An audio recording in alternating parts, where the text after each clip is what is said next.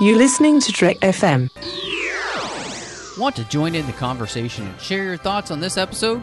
Join the Babel Conference, our listeners' discussion group on Facebook. Just type BABEL into the Facebook search field, and we'll look forward to seeing you there. This is Steve Sansweet of Rancho Obi-Wan, and you're listening to the 602 Club.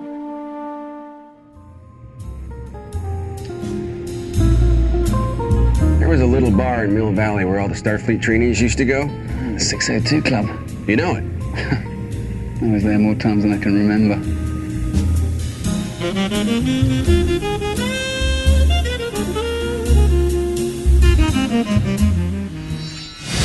You get to decide what kind of king you are going to be. Welcome, everybody, to the 602 Club. I am your host, Matthew Rushing, and I'm really excited to be here to be talking a little Black Panther. I love that a few weeks ago we talked about Black Lightning on television, and now we are diving into Black Panther. And I'm also really excited to have a guy whose name is in the credits, and his name is none other than Nick Anastasio. Nick, how's it going? It's going great. Thanks, Matt. Thanks for having me again on the in the club. Absolutely. You know what was fun is so obviously with the Marvel movies you have to stay through the credits. So when we got to the section with ILM, I pointed out your name to some friends of ours that were with us, and I was like, I know that guy, and they're like, no way! So it was really I was like a superhero for a second. Thank you. That's really sweet. I had a friend who my best friend Martin is African American, and he had a lot of friends, who were going out in force to see the movie over the weekend, which was really exciting to be part of that. I felt really privileged, and so we were actually hanging out at a cafe waiting to go see it, and he had other friends who were going to see it before us at another part of town, so it was a little bit staggered, right? And so his friend is texting him because I know her as well, and she knew that I'd worked on the film. So she was asking him. I think their screening was just ending, so she was texting in the theater saying, "Where's Nick's credit?" So I can see it and point it to people. And somehow she missed it. So she actually, she told me later, she basically went right back in the movie and saw the movie again. So she could wait, so she could see my credit, which was really, really sweet. That's awesome, man. Well, I mean, I love being able to do that too. Of course, when I watch the Clone Wars, and it's so fun. But I'm excited to dive into this one. Before we do that, just a couple quick housekeeping things. You can find us on iTunes at itunes.com/TrekFM. That's where all of our shows are. While you're over there on Apple Podcasts, give us a star rating and review. We say this every time, but it's totally true. It really does help more people find the show when they're looking for general geek shows. In fact, as Nick can attest, he found the show just because he was looking for podcasts, and that's how we became friends. True story.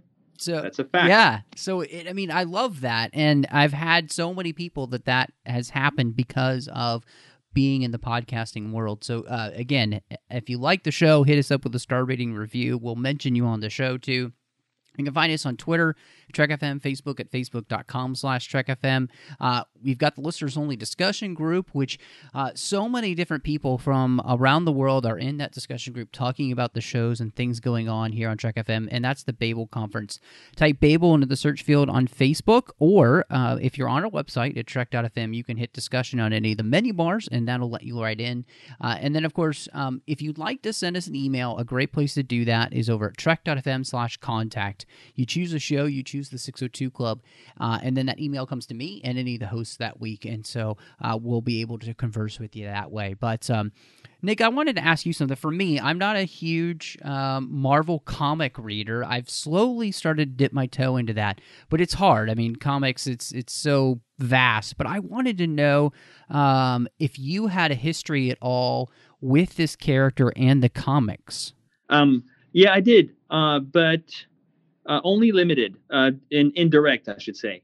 I read a lot of Black Panther comics, but not his comic book titles as much. So I read a lot of stories that featured Black Panther, mostly in the Avengers, and sometimes with other groups. But I wasn't so familiar with his one on one title. But again, one of my best friends is a huge Black Panther fan, and so he filled me in on some of the background characters, and kind of gave me an overview of who they were in the comic books and sort of the specifics. A lot of the characters who are featured in the film were more specific to his own title. So I didn't. I mean, I knew Killmonger, Right. and I knew Claw, but I didn't know some of the other characters who were featured in the comic book before. Yeah, for me, I have not read a lot of. I've read very small amounts of Black Panther, and that's because I just picked up the Coates run that he did. I have volumes 1 through 4, and I've read volumes 1 through 2. And so, actually, some of the things we actually see in the movie, there are a couple of lines actually that T'Challa uses in the comic that they actually use in the movie. So I thought that was cool. Mm-hmm. But I haven't gotten a chance to, unfortunately, read through any more yet. I've just had too much on my plate to dive in. But I enjoyed what I read, and so for me, it's always interesting because for the Marvel movies, I come in more of a novice, and so the only thing that the movie has to do is to capture me by itself, which is kind of fun because, whereas something else like, a DC film or a Star Wars movie or something like that, it's got expectations that it has to live up to. And, these Marvel movies, for the most part, don't have that for me. So they actually have less to do to capture me, which is great. I actually enjoy that process sometimes. But I thought it would be kind of cool just to dive in because there's some really, and I have to say this right up front, I think that the hallmark and the strength of this movie is its characters. And it very much, I think, is this year's Wonder Woman. And I want to say that up front. I think it's wonderful that is actually happening. What Wonder Woman did for superhero films, I think Black Panther this year is doing for superhero films. And I think it shows that in the end, all we want are good stories with great characters. And in the end, what they look like is not as important. But it can be important to so many people around the world. And that's what's awesome is that this is blowing up. So it's great to see that happening. Yeah, no, I completely agree with you. And I come at it a little bit, like I said, I think I'm probably a little more familiar with the character than you. I think I had the best of both worlds. I had enough familiarity through. I read a lot of Avengers when I was a kid, and he was in the Avengers a lot. And there were some basic broad strokes that I knew about the character through his stories. And what I've always loved about him is that in a little way, like the Submariner or Doom, who are other Marvel characters, he's someone who comes at it not necessarily from the superhero standpoint or the villain standpoint. He's, as a king, someone who is always concerned with doing what's right for his people first, and if it so happens to fit into the agenda of the superhero's cause, whatever that is, then he's going to go along. And so I had that, and it was cool to see that definitely being implemented and respected. So I felt like there was some canonical, and then, but I had enough of a blank slate that I was really just coming into the movie, also largely like you, going in just for the experience, even having worked on it and knowing it. And it was really wonderful to be taken kind of by the tidal wave that you were describing, this similar phenomenon as Wonder Woman.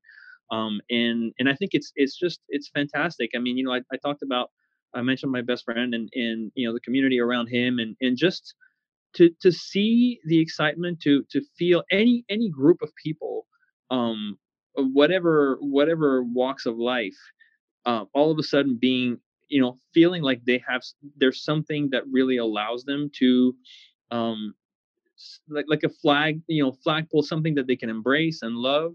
The energy, around that is great. Yeah. There were people coming out of the theater when we were going in, who had already seen it twice. There was a whole family. It was really funny. There was a family coming out of the theater, 5 or 6 people, including 2 little old ladies. Oh, that's awesome. And they were so excited. And my buddy Martin stopped them, and he was asking them, what they thought of the movie. And they were just ecstatic. They were. I mean, these ladies must have been at least in their like mid late 70s, and they were giddy, like schoolgirls. And they said, oh, we've already seen it 3 times. It's awesome, blah blah blah. And I think it's great. I'm right there with you, and I think part of the thing that I loved is that Civil War set up this character for me, and he was one of the standouts, I thought, of that film. And actually, it was that movie. Even Civil War, I like Civil War. I think there's some issues with it, but the characterization and the storyline that we walked through with T'Challa in that was really strong, and it left me with a strong desire to actually see Black Panther. And so getting to spend more time with him, I thought was really fascinating. And I wanted to ask you this, Nick, because I thought it was interesting to have this on the heels of The Last Jedi. And he has a wonderful conversation with Nakia where she tells him, he gets to decide what kind of king he wants to be. And he doesn't have to be tied to the mistakes of his ancestors. And he can choose to be different. And what I thought about that is that it really embodied to me the struggle of Luke Skywalker in The Last Jedi in a lot of ways. And yet, in the end, I really felt like that T'Challa handles this, and that the thematic element of figuring out what to leave from the past and what to bring forward with you into the future was done so much better here through the storyline we get with T'Challa's struggle of coming to grips with who his father was, what Wakanda has been in the past, and what it could be in the future. Yeah, I think you're absolutely right. I think it's definitely one of the big, I would say, 2 central themes, in my opinion, of the film. And like you said, I think that those are archetypes, right? It's the story of life. It's the story of growing up. And those are very well. It's very clearly delineated in the film. I mean, it's almost like a Freudian archetype. You learn from your father, and then you realize your father is flawed, and then you must symbolically kill your father so you can become your own man, right? It's part of the cycle of life. And I think that this is very well represented in the film in a way that is strong and deep, but also very accessible. It doesn't matter where you come at, when you look at the film, it's not done in a way that preaches too much. The message is there, it's strong, and I think it'll stay with you whether you're 7 or 77. But it's very accessible, and I think as a kid, it's done in a way that'll reach you, and you'll get it. And I think that translates the way that it's written, the way that it's acted. I must say that I think, like you said, one of the greatest strengths of the film is its cast. The actors who play the roles and the way that they acted, they believe the roles, but they also do it they act the roles in a way that is just, I don't want to say cartoony, because that somehow has kind of a negative connotation, but just stylized, or a little aside from reality enough, that you feel like, again, it's more accessible towards younger viewers, probably. And some of the visuals, I think, also help in a way. Those, the scenes where T'Challa talks to his father in the spirit world, the ancestor Yes. world, they look very, and we worked on those scenes at ILM, and I'm not privy to direct communication with the director regarding this particular issue, but to me, it always felt like they looked, I mean, obviously there's things about the lighting, this kind of aurora going on in the sky, which you wouldn't have really in Africa. But beyond that, just the saturation of the images, and the kind of depth or lack thereof of the backgrounds, to me, is actually meant on purpose to tell you this is sort of a Fables, a kid's storybook moment. And so rather than kind of have this hyper real African scene, it becomes really like, what is it's the words that really support the scene, and that makes it, I think, more impactful, especially towards kids. It really, to me, those scenes where he visited the ethereal plane, it felt like the Panther King, the Lion King. Very much in line with that, especially that whole moment in The Lion King where he sees his father in the clouds, and I really liked that. I thought that was really interesting, and I thought Chadwick Boseman specifically in those scenes when he was dealing with his father, especially the second time he visits, and he tells, all of these ancestors, you were wrong.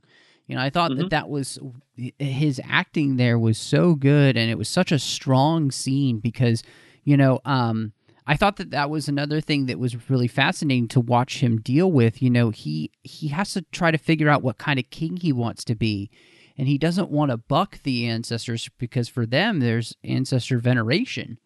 But at the same time, he realizes that them as kind of like these godlike figures, that doesn't make them perfect.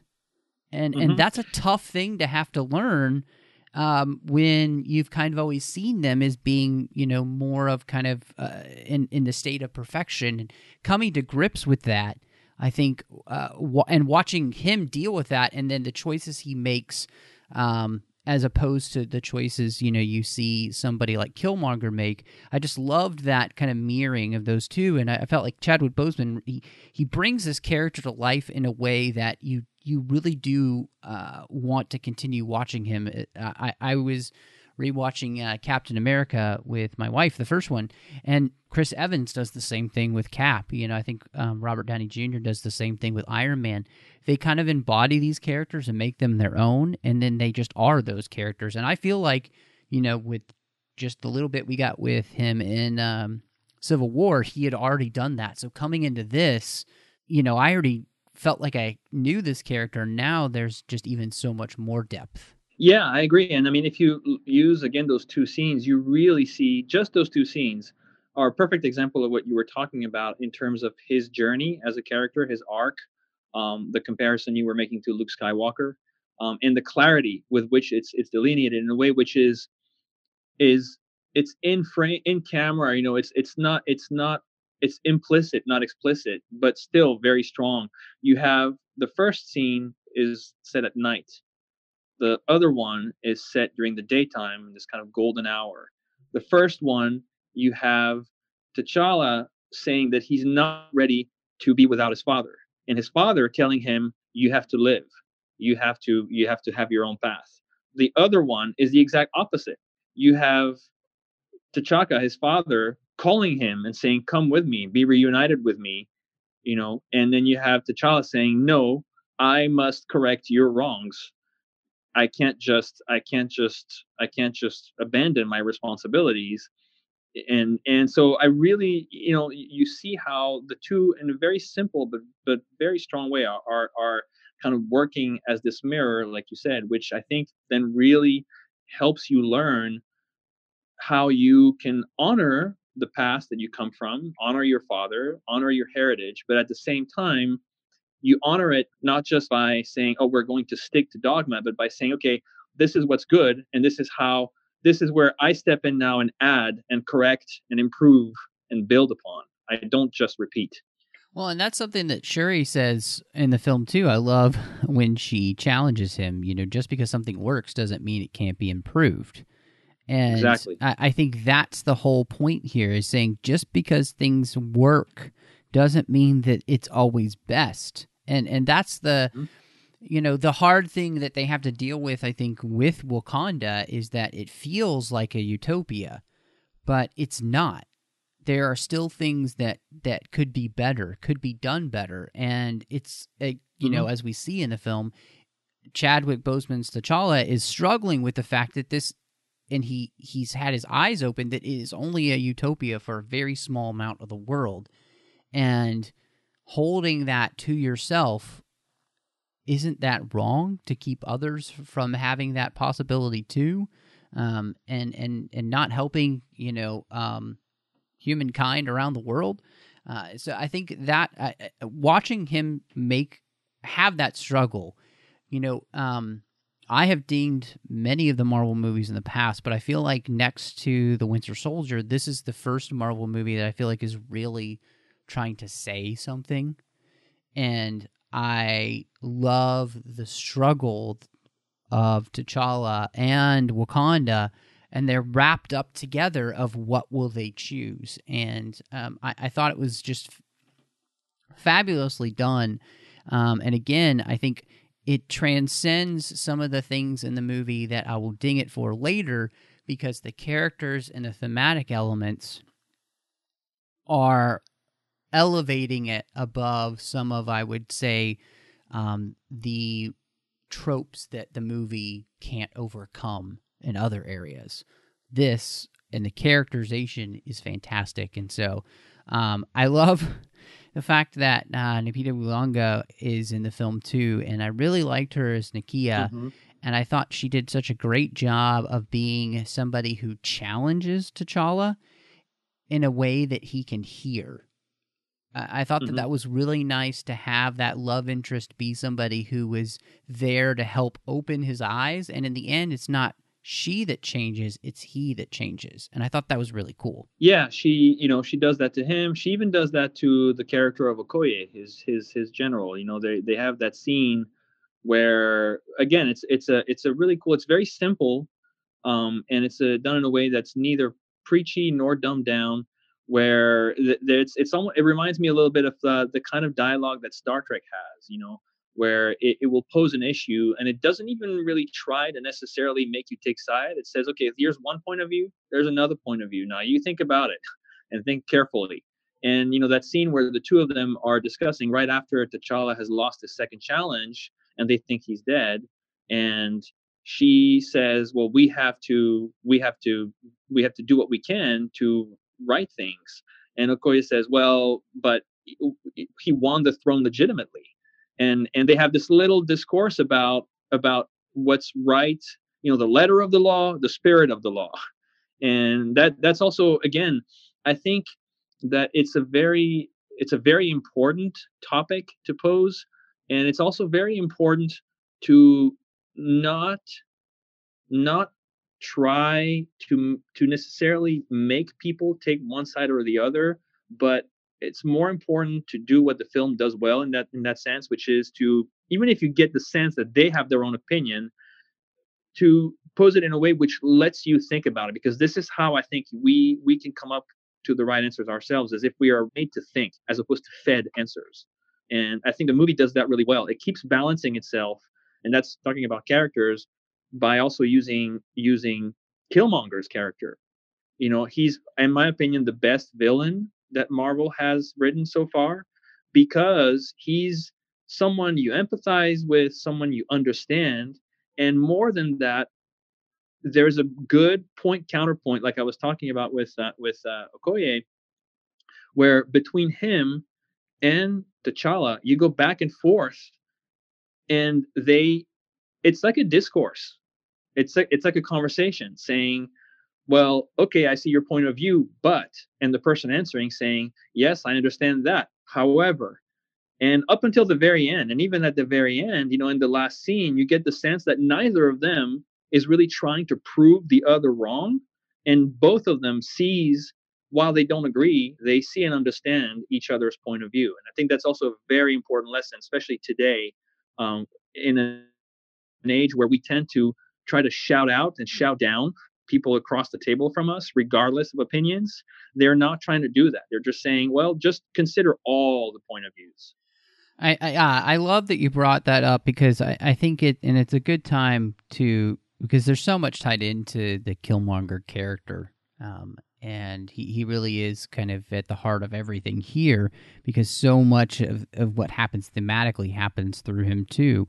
But I loved the way that character taps into so many different things, whether it's the abandonment issues that happen, and his whole society abandons him, and leaves him for to whatever will happen.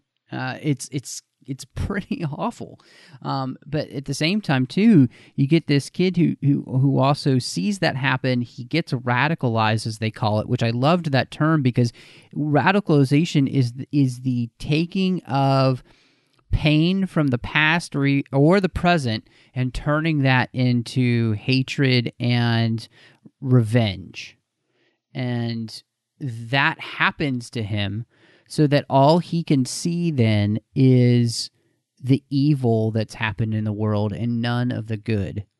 And when you continually feed yourself that, that's where you become an us versus them type of thing. And I love that Killmonger is just, he is so hell-bent on making people pay for what they've done, whether it's happened to him specifically or he's just seen the from the past.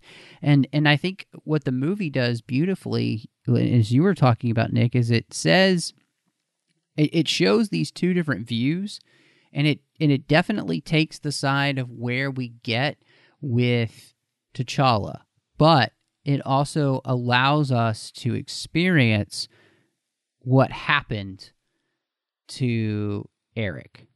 And I think that's an important thing, because part of what happened to him isn't his fault, and part of what happened to him is. And you put those two things together, and they create the problem that we see on a lot of the world, which is this focus on building hatred in people and creating fear in people and creating division in people. And he is the embodiment of everybody who just becomes it's us versus them.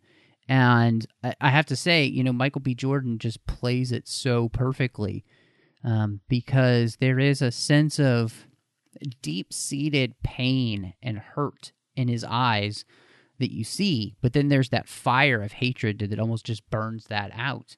And it's a good representation, I think, of a lot of different places in our world.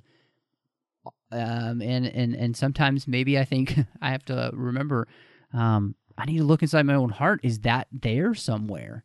That's what I like about this character. I have to agree with you. I think in the Marvel films, he is probably at least top 3 villain-wise, because his villainy is so tied in to every part of this story. He's not tacked on. He's not just, the CGI thing that we have to fight. He's integral to every part of this story, and he's made by so many different people's decisions as well as his own. And one of the things I think is so smart is that they never take away the responsibility of him, but they also never take off the responsibility, say, to T'Challa for the choice that he made. And I love that, because it's so important for us to remember that people aren't just made by one choice, they're made by many, and some of them aren't even their own. Yeah, I mean, again, I agree with you 100%. And I think, you talked about, you compared T'Challa's journey to Luke Skywalker's, and in many ways, Killmonger's journey reminded me of Anakin Skywalker's journey.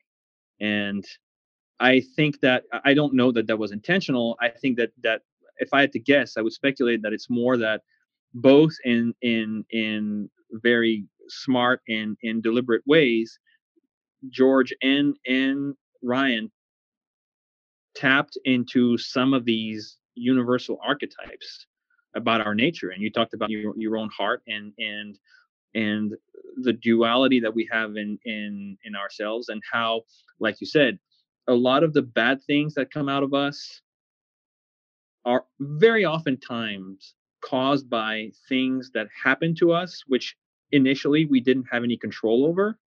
Then there's still the fact that at some point you make the conscious choice to then act in a way which is to then perpetuate or create more wrongness, and so you have, again, this duality of somewhere you were or are a victim, but somewhere you also have the responsibility of then acting in a bad way. And I think that you see that journey that he goes through, again, like Anakin. He's someone who, had he been loved, had he been trusted more, had he not been abandoned, could have been a completely different person. You definitely, in my opinion, I felt like I saw a character who realizes, who sees that deep down inside, that I could have been a good person, but who believes it's too late for me. And I think that the end scene between him and T'Challa really reminded me of the end scene between Anakin and Luke, where it feels like T'Challa has redeemed him by showing him love, by doing what no one else has done his whole life. After defeating him, instead of killing him, instead of just arresting him, instead of just putting him away or knocking him out, what does he do? He gives him the the wish that he's always had his whole life, to see the sunset on Wakanda. And just this one act of love, when this person didn't have to in any shape or form give it to him, is enough to make him understand and redeem him. Which is also why I think he dies, he kills himself, and he says, which is a beautiful line, that I'd rather choose death over bondage. And I think it's a powerful and true line, but I think it's also his way of saying, just like Vader, you've redeemed me, and now the only thing I can do is to die, because that this is how we all move on. I can't. This is the end of the journey for me. And I think that in there's a lot of messages, again, a lot of lessons to learn, and it's done in a way which is, there's a lot of deep ideas, but it's not preachy, and it's still clear and strong for kids and everyone. I love that he's like, basically, I could have been somebody, Charlie. I could have been a contender. It just reminds me of On the Waterfront with that. But I love that idea too, because the other thing that I think that you see there is, and through the two, you see the difference between somebody who grows up in a place where he knows that he's loved and cared for and nurtured, and the difference of not having that.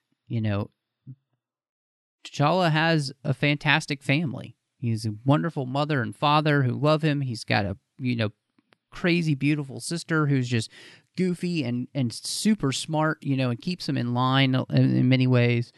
He's surrounded by amazing people that are there to support him. And then we see the other side of, Eric, who has nothing. He has none of that because it's taken away from him. It's not his choice. It's taken away from him. And I think it's that's the micro level, but the macro level is the way that Wakanda itself has taken itself away from the world to help the world. And it has fostered this, this beautiful thing unto itself. And yet it's hurting the rest of the world because it's not sharing what it has in wisdom and technology in a way that could truly help the world maybe have less wars and less hate.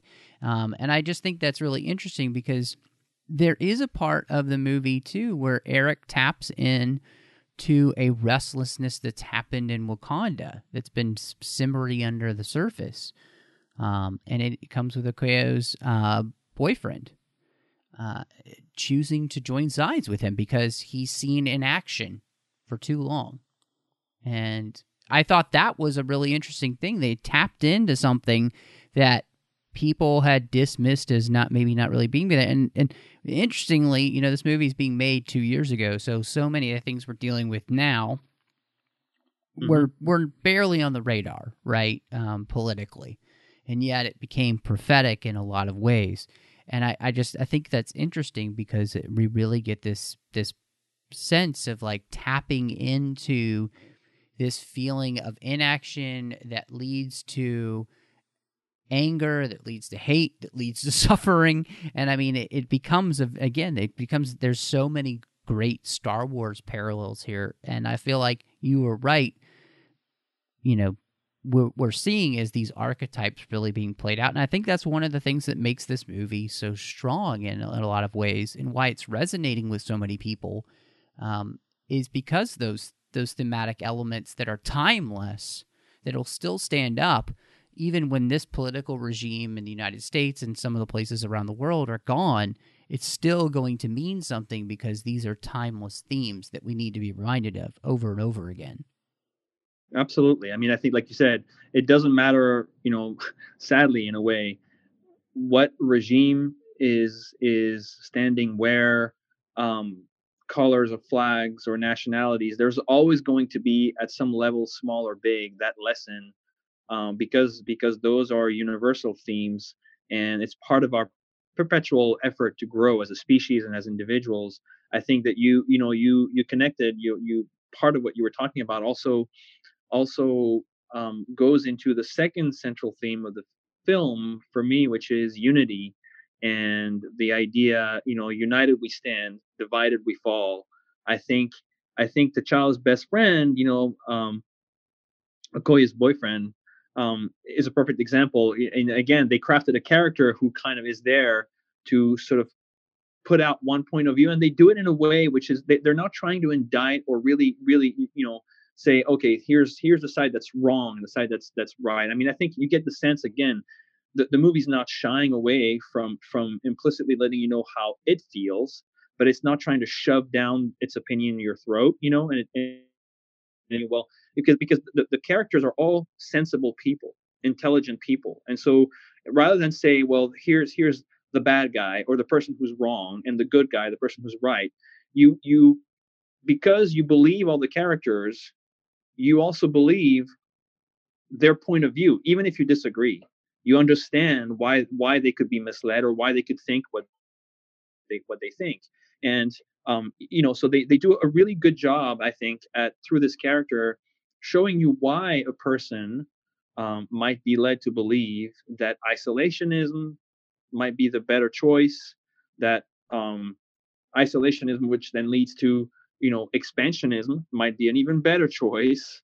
And I think that doing it in a way which again makes you listen and relate, empathize to that character, is important, rather than just say that's a bad guy, this person is wrong, because then by listening is how you can actually have a dialogue and get out of a situation, rather than say you're wrong, shut up.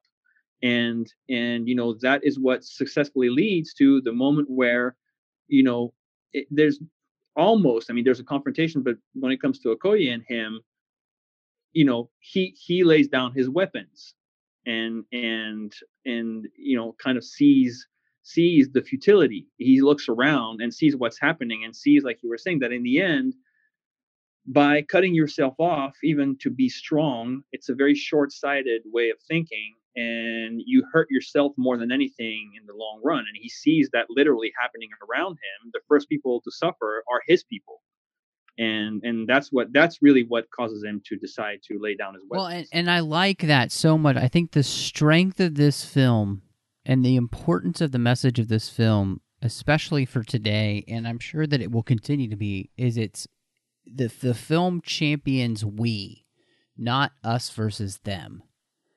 And this idea that it's so important to have us together, that we are stronger together. And I love what you said, because I think it's so vital, is that he recognizes, as he looks around, he sees that it is his people being hurt the first, because he's chosen an us versus them. And when we make it that way, we don't have any recourse but to fight each other, because it becomes binary. We don't listen. We don't think about the complications in life, or the ways in which, and one could be partially right, but not quite all right. And I think that's the thing about this movie, is that it's not showing us that there are any easy answers. What it's showing us is that the right way to do this is the hardest way. It's to sit down and listen and find common ground, even when it's really tough. And to not just call names, or to hide from each other, or to want to burn the world to the ground and start over. It's interesting that that again, Killmonger reflects Kylo Ren and Luke Skywalker. We'll just burn it all down and we'll start over.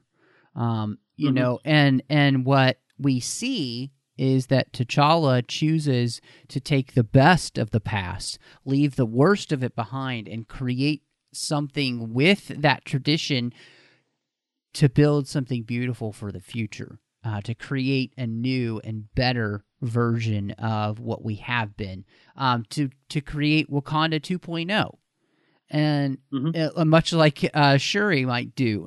And I think that's the thing that's so beautiful, is that it also isn't one of race or color or creed or anything like that. It's not about what we look like, because Killmonger keeps talking about people that look like us.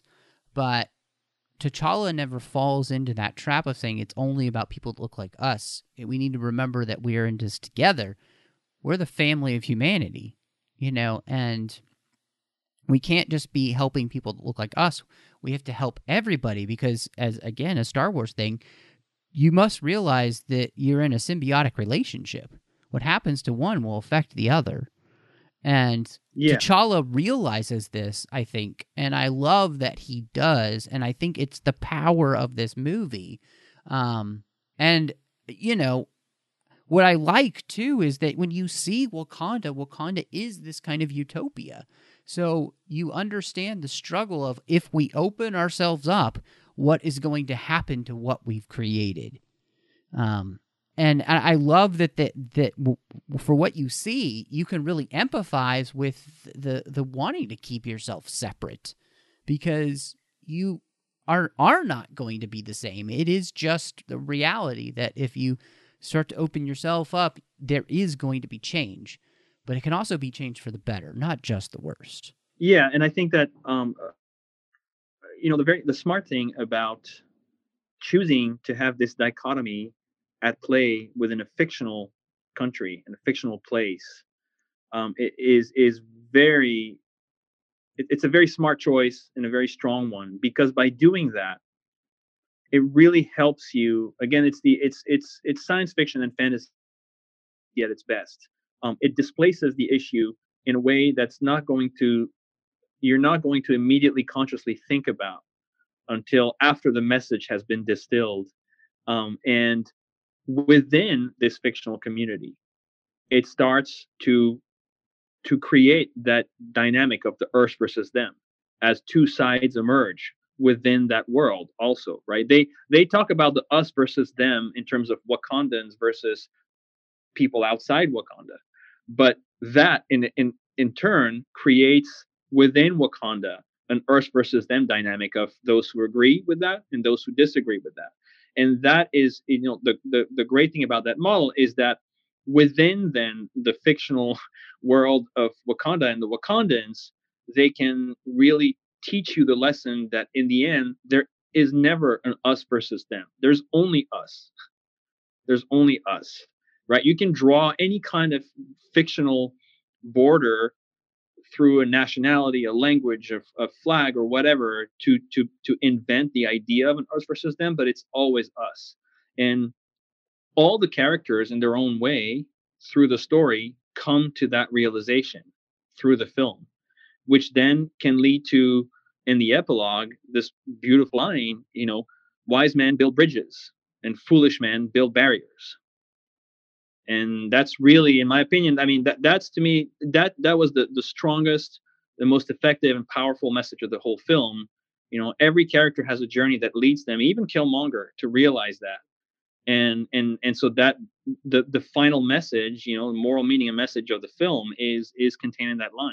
Wise men build bridges, foolish men build barriers. Well, and I think that the strength too is the way that they show Wakanda walking the line between, there is going to be a need for protection, but that doesn't mean that we don't reach out, and showing the reality of that, because there are going to people who choose to make it us versus them, and that means we will have to defend ourselves, and we'll do that vigorously, and not denying that fact, but also not reaching out the hand and at least offering to come together. And I think, it's the strength of this movie, is it's not denying the realities of the world we live in. It's also just showing us that we can't become slaves to our baser instinct, which is to just make it about us versus them. And it takes more of us as human beings to to rise above that basest human instinct to be better than that. And that's what we see happening. And I love that about T'Challa making that choice, and having these people around him who help him make that choice. And, I think coming back around a little bit to some characters, I love T'Challa's sister Shuri because I think that she is the one who's most ready to make that change and be out there, because she's younger and, kind of hipper, obviously, than anybody else in the movie. And she's so in touch with, I think, the technology and the ways that she can help people. And, of course, we already know that she's been helping one white boy, and she helps another one who's broken, and so, which is a plot hole in and of itself, but we'll just let it go. I just love her, though. I think that the way she's played and the vibrancy that she has, but the way that she challenged, again, her brother there at the beginning, where she says, just because something works doesn't mean it can't be improved. And throughout the entire movie, she is trying to improve things any way she can. And it doesn't matter who they are, what they look like, what color they are. She's willing to give her of herself to help in any way possible. And I think she is an inspiration in a lot of ways to her brother because of that. And I really, really liked that. Yeah, she's a fantastic character. And again, they have this wonderful way in the film of addressing issues without ever becoming preachy or judgmental. She like you said, she embraces when there's a lot, almost a throwaway line, when she first greets Agent Ross, Martin Freeman's character, and she calls him a colonizer, right? But she does it as a joke, and it's played very well. It's written well, it's played well, and directed well because it acknowledges a fact, but it also, like you said, it shows how it gives you a model for how we can acknowledge the truth, but we can also rise above and move on and go beyond. She doesn't stop. She doesn't judge. She doesn't forget. But she's also her arms are open, and she doesn't prejudge him as an individual. And I think in that little moment is another really strong nugget of a lesson for the importance of acknowledging things and limitations, things that have happened, but also the ability to move forward and not be stuck in the past. I think one of the things that I love about what she does is she does not allow the past to control who she is or who she'll be. And she's not a slave to it. And I think, again, that's, and that word is particular there, I think is so important because we do so much become, I think, enslaved to what happened in the past to us personally and to what's just happened. And it hurts us, I think, obviously Star Trek 5 talks about this issue big time. Do we become just a slave to who we were and to what happened, or do we find a way to overcome? Which is why I think Kirk says in those moments, I need my pain. They make me who I am. I don't forget what it is, but I allow myself to find ways to overcome what's happened. And I think you're absolutely right. She, and I think T'Challa and Nakia are all characters who find ways to overcome what has happened. Now, for them, this isn't something that's happened to them, right? They grew up in Wakanda. It's the coolest place on the planet to grow up on. I mean, seriously. But they also realized that it had happened to others that did look like them. And so, and I'm sure that there are probably Wakandans who may have gotten stuck in that and forced into that kind of lifestyle just because they happen to be in the wrong place in the wrong time. So I really like that. Again, a movie that doesn't deny the past, but also doesn't want us to get so locked into it that we can't move forward. And I think in a lot of ways, what we see there is kind of the MLK version of how to move forward, right? And I really like that, again, that kind of idea is what's being championed. And I thought it was interesting to have Martin Freeman's character of Ross back. And I'm wondering, is he going to become the new Coulson of the Marvel Universe, where he just kind of randomly shows up, and because I'm all for it, because he was great. He was. And again, he was there for comic relief to a certain degree, but they didn't overplay it. It never became too cartoony, too goofy. It was just the right dose of him kind of relieving some of the tension or making things a little more lighthearted at times. It would be great if he becomes kind of like the sort of Alfred Hitchcock of the Marvel movies, where you just look for him. Oh, I would love it. No, I think he was really fun, and like you said, I think it was a smart thing that, and I really want to call out, because I think this is really important.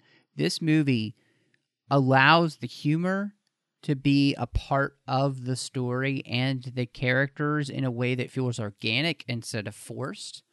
And it reminded me, again, much more, we just rewatched Captain America, and that movie was very much the same way, in that the humor came from the situation and the character, not just that we have to hit a punchline every so many seconds. I felt like this one, the characters that were the funniest were the characters who just happened to be like that. And, even Ross, his humor comes more from, one, it's Martin Freeman playing it, and just a look can be funny.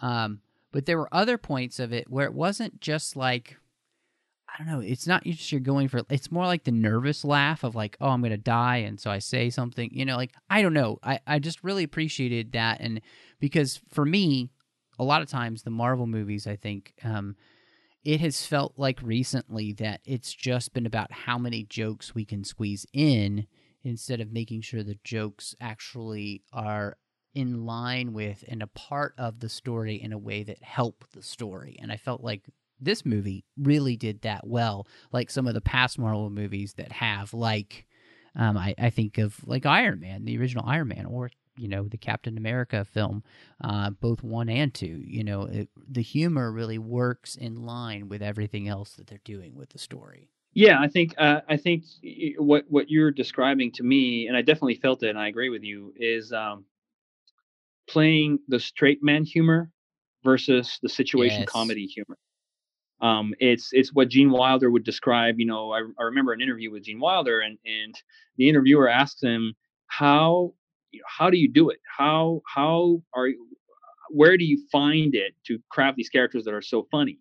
And Gene Wilder responds and says, well, the secret is that my characters don't know they're funny. And so that's what makes them funny, is in their point of view, they're just being themselves. And I think that for me, it's a question of taste. I've always responded to that type of humor more. And I think this film definitely featured more of a return to, in my opinion, what Marvel has done well when they've done that, which is the humor being part of this of what's happening, but there's no breaking of the fourth wall where the characters and the scene is self-aware that it's being funny. It just plays out to the moment as it is, and then so for that reason you see it as being funny. Martin Freeman does that for sure, and in my opinion, huge shout out to Andy Serkis. I mean, he is. I've always loved Andy Serkis, and it's like for me, it's like those. I'm like those sports fans who take pride in having always backed up their team, whether they were popular or not.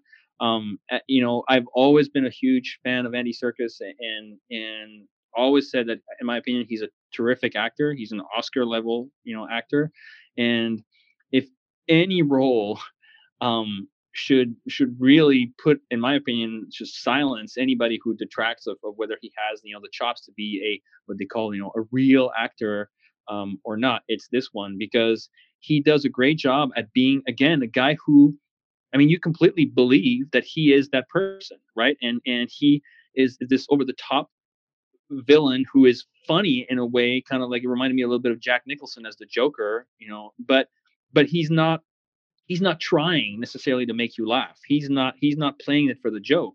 It's just the way he is. It's just that particular intensity that he lives that makes him wacky.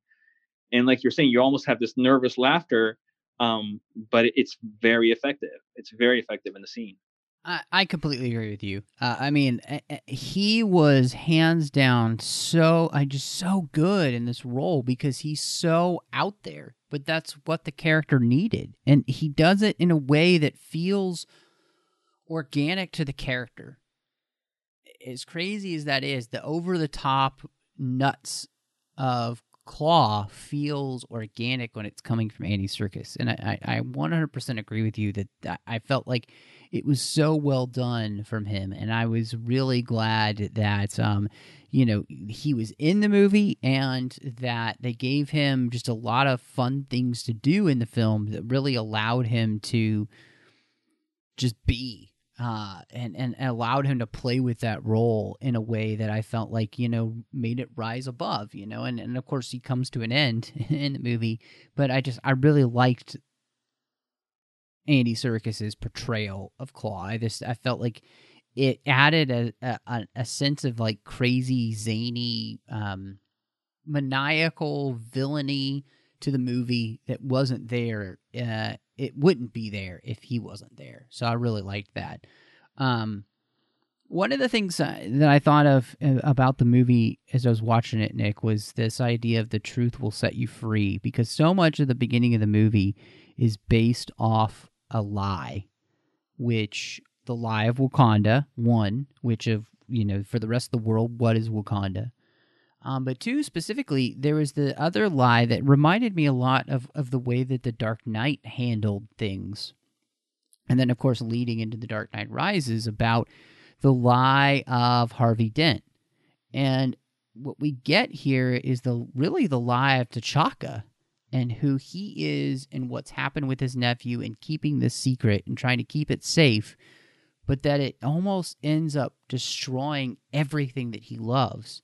And what I really liked about this idea is that, in a lot of ways, the way The Dark Knight Rises handles it is that in the end, the truth can be painful, but it will truly set us free to a better future if we live in the truth instead of in the lie. And that lies always come back to haunt us. That I love the line from The Patriot where he says, "I've long feared my sins would come back to haunt me, and the price would be more than I could bear."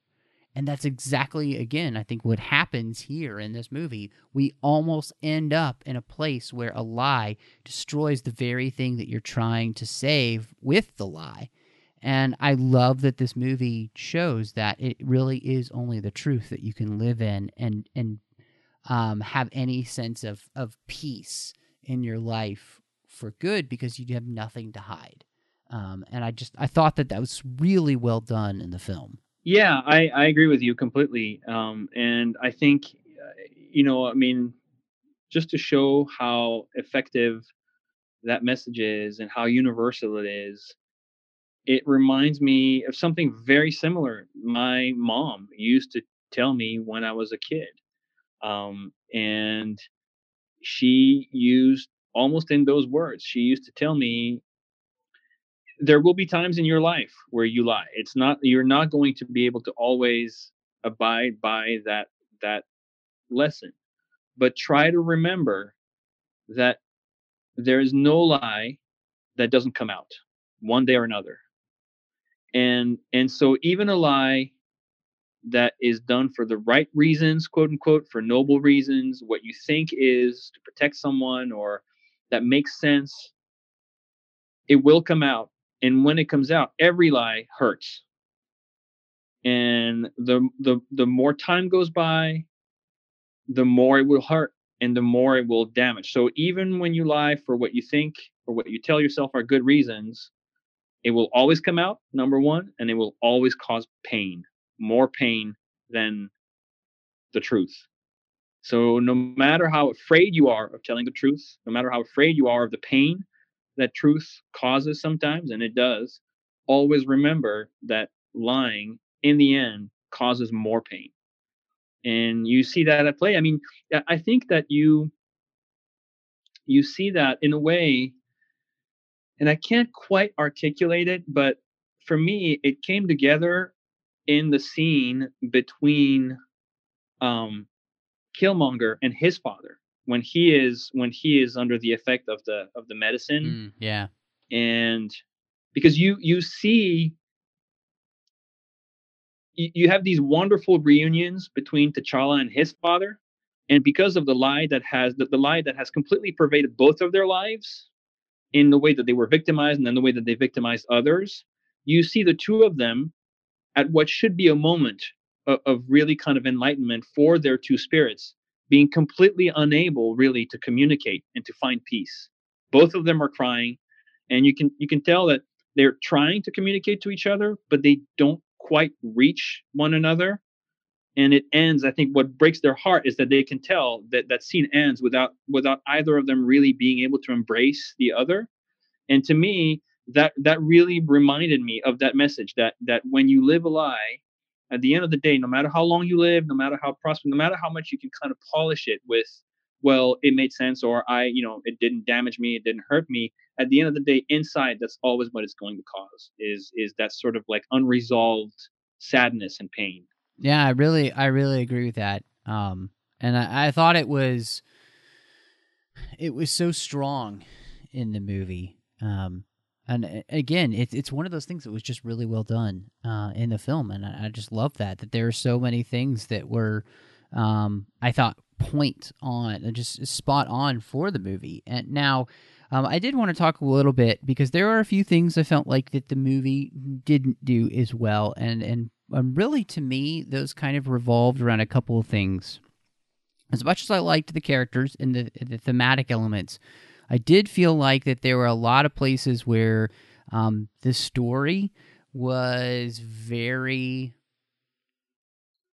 obvious and a little bit too cliched in some places, and I was never surprised about anything that happened in the film, and that was a little bit frustrating to me, to kind of be able to know exactly what's going to happen pretty much at every moment of the movie, and not be surprised in any story sense, like that they didn't switch up enough of those archetypes or tropes or anything to really allow me to have any kind of like, oh, moment. Like there wasn't any of that. And then I have to call out Nick, I think, for a Marvel movie, which we've come to expect to have, great effects and everything.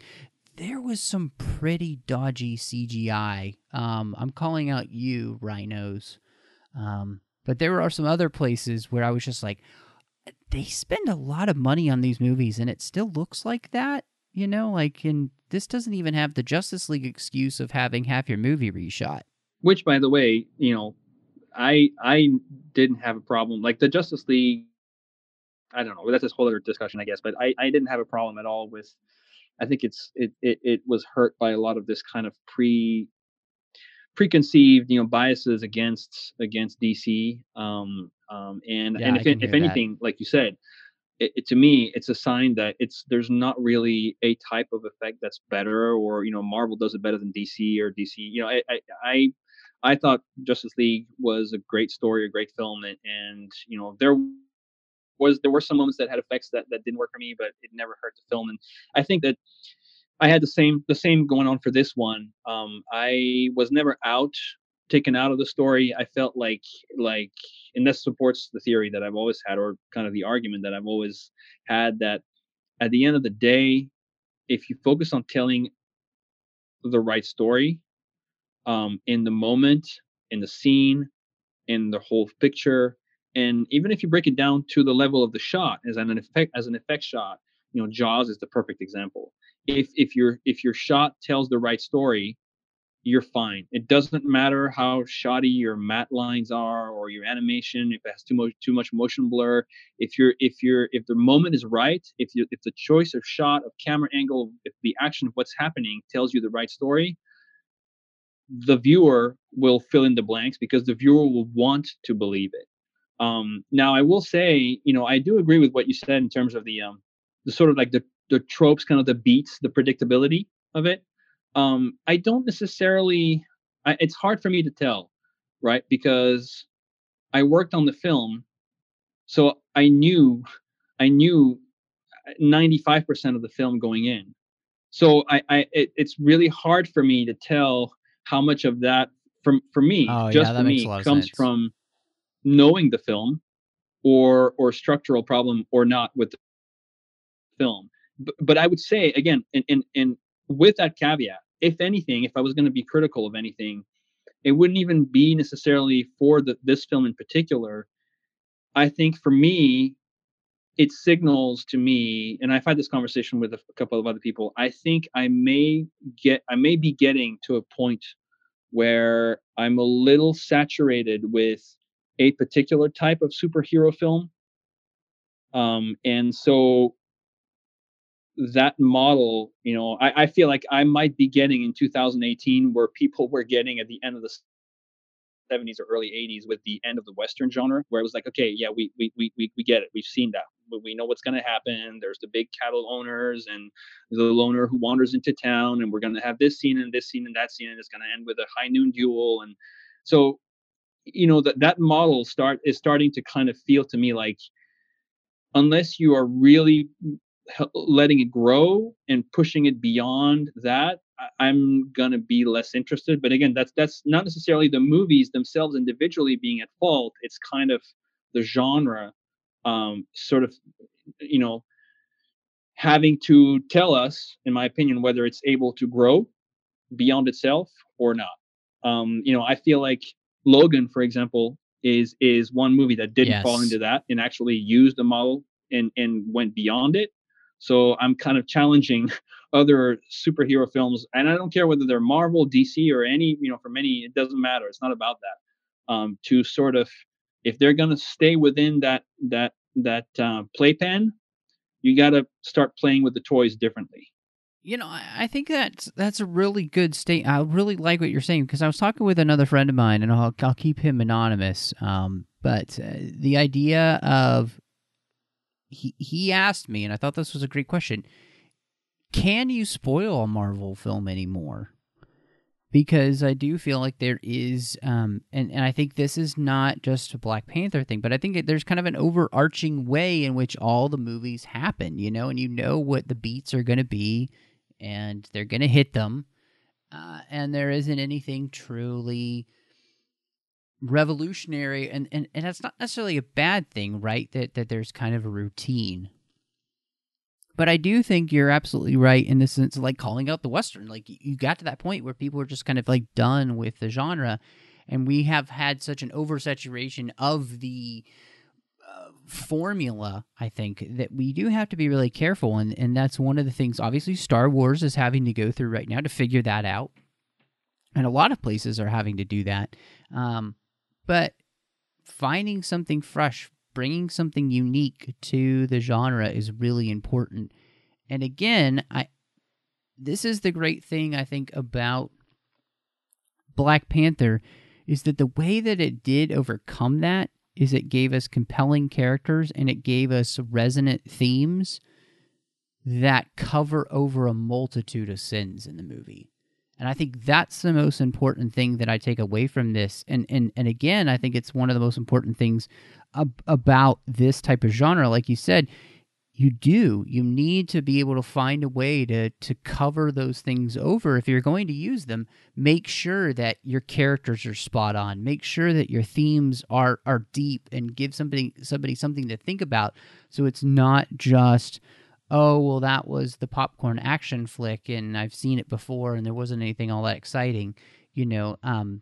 This is able to overcome that. But I do think that beyond the significance of this film's, main character and where it takes place, the actual execution of the story and everything wasn't something that was revolutionary. There were other things about the movie that were revolutionary, but the film itself isn't. And I don't know if other movies would be able to get away with it if they didn't have some of those other things. And that's what kind of, I think, Um, sadly, we live in a hyperbolic world where everything is either the greatest thing ever or the worst thing ever. And in the end, I do think that on a whole, Black Panther becomes something that's greater than average, obviously. And I really enjoyed. And I'll be honest, it's definitely. I have a ranking of Marvel films, and it's in my top 8. So I mean, that's pretty good out of 18 films. Yeah, no, I don't disagree with you. Again, It's not a cop out for me. It's hard for me to tell because I felt the same things you described, but I honestly, it was almost like kind of like having the roof of your mouth burnt from having had pizza that was too hot, and then the next day you're eating something and you can't quite tell whether it has no taste or whether you can't taste it because your roof of your mouth is burnt. And so knowing the film inside out, having worked on it for 10 months, I couldn't tell whether the times when I wasn't engaged because I knew what was going to happen was something that was an issue with the film itself or just me because I just knew the film, having worked on these scenes over and over and over and over and over, right? If I was to draw any comparison, I think where I really kind of feel exactly what you're describing is when I saw Wonder Woman. I did not think, I mean, it's almost word for word what you said. I did not think that it was a movie that was extremely well executed, strictly speaking, from the filmmaking standpoint. Um, but I loved the movie for what it did. I loved the movie for what it stood for. I loved what it achieved, and I loved the way it was embraced. And I believed that it deserved to be embraced the way it was. And so, like you said, I was. It was a conscious choice, but I was completely willing to give it a pass and forgive.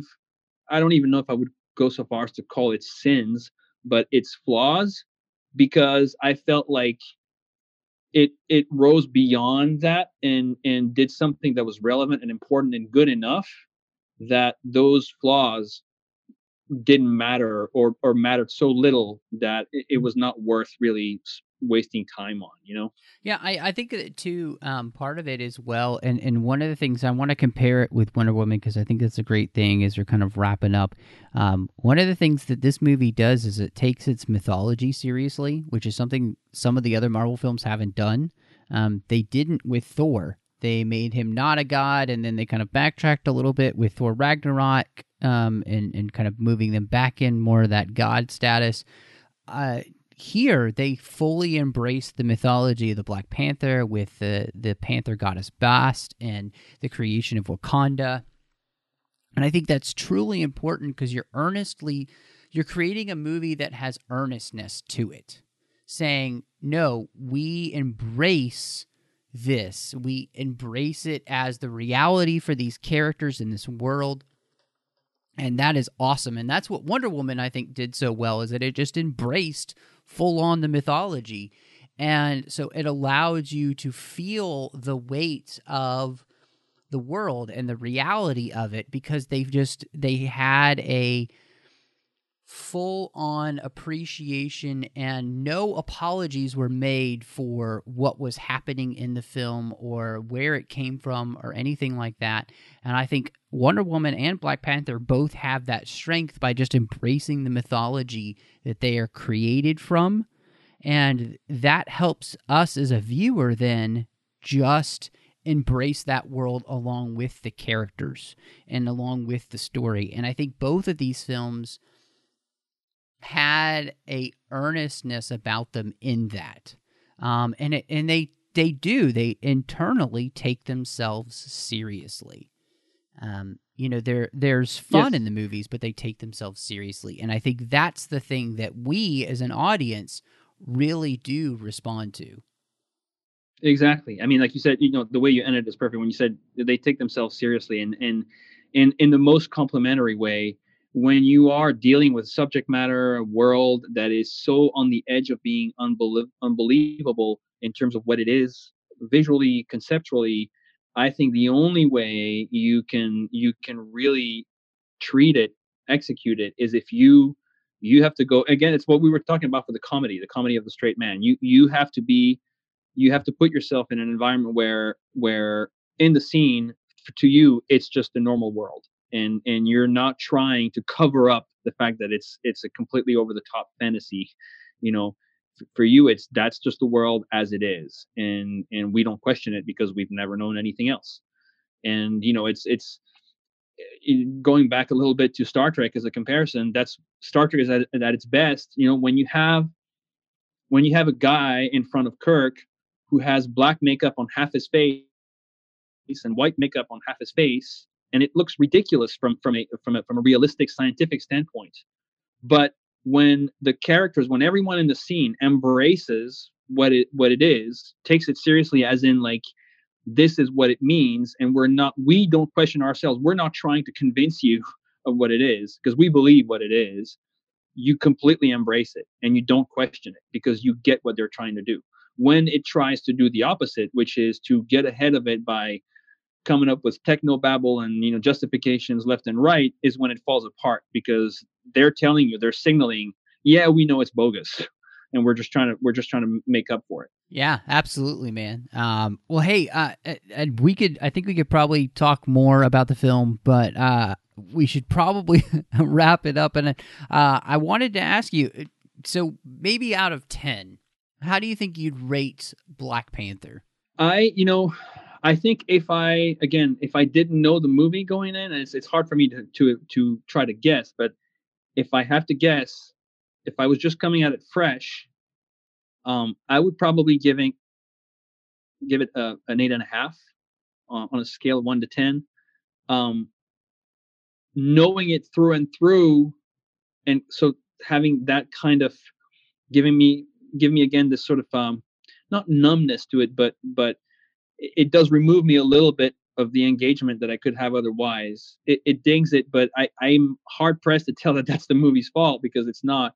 But it, I guess, knocks it back down to probably, I would say, if I can get really particular, a 7.75 claws out of 10.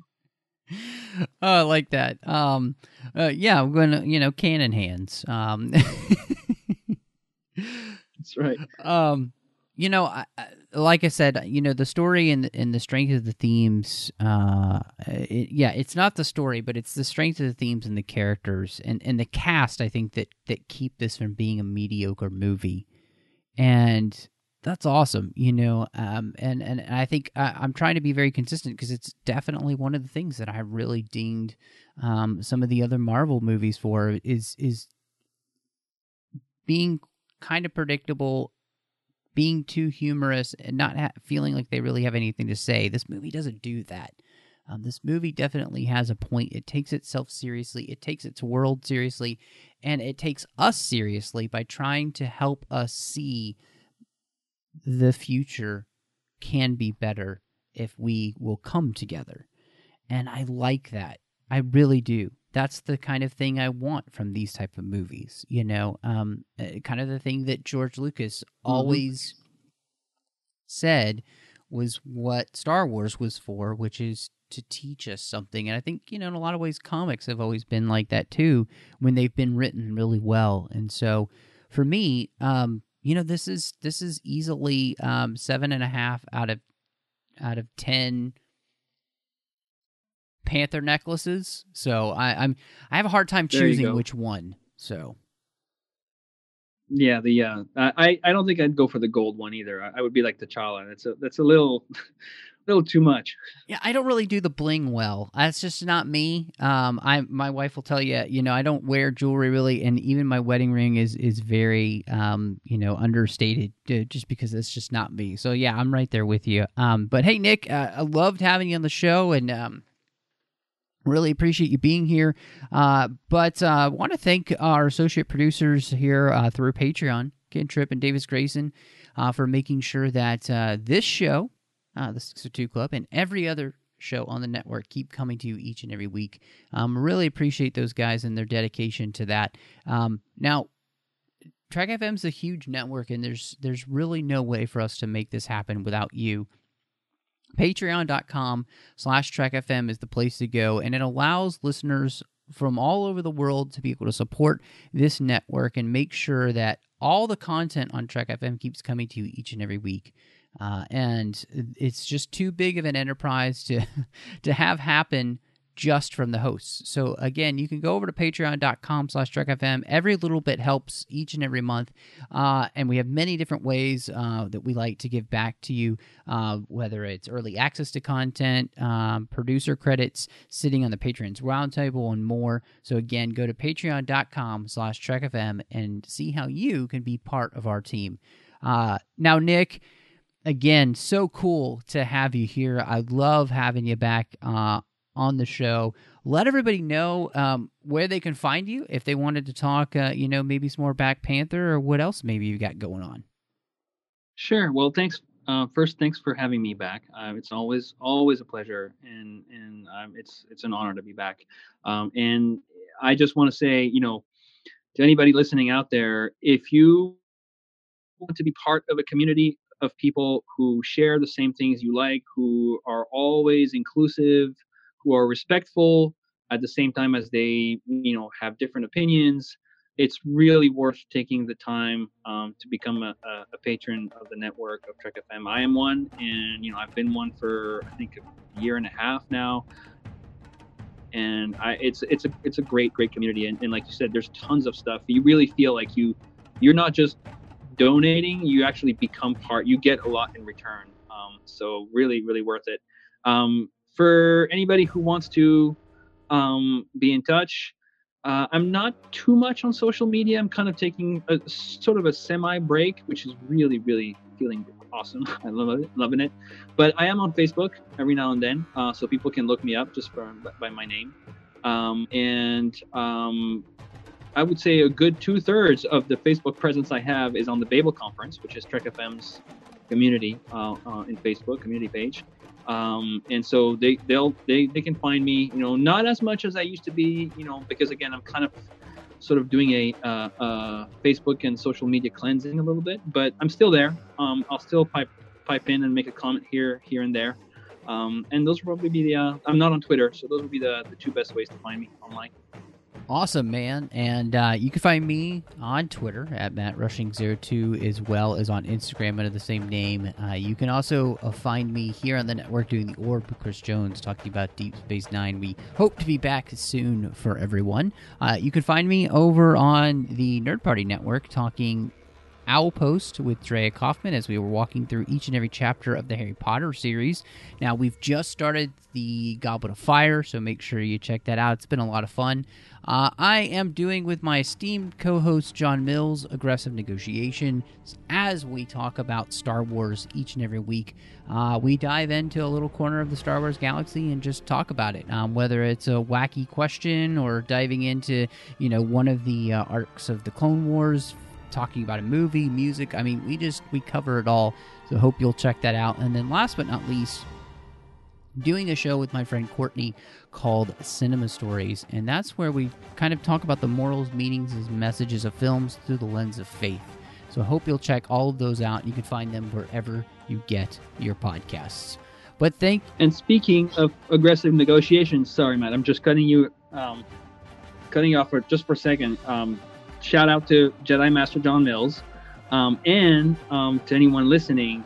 Not just an amazing Star Wars podcast, not just probably, to me, the best Star Wars podcast there is out there, but also an award-winning Star Wars podcast. I'm going to say it because otherwise this guy's going to be too humble to say it himself. Well, thank you. So there you go. We did win a Parsec Award, so and it was super exciting. We're very honored, humbled, and I would say proud that did happen. So yes, and I hope everybody will join us there. It really is. John and I, we've become the best of friends, and I think it's what helps make the show great is because we just like hanging out, talking Star Wars together. So, but thank you so much for joining us on the 602 Club. And y'all come back now, you hear?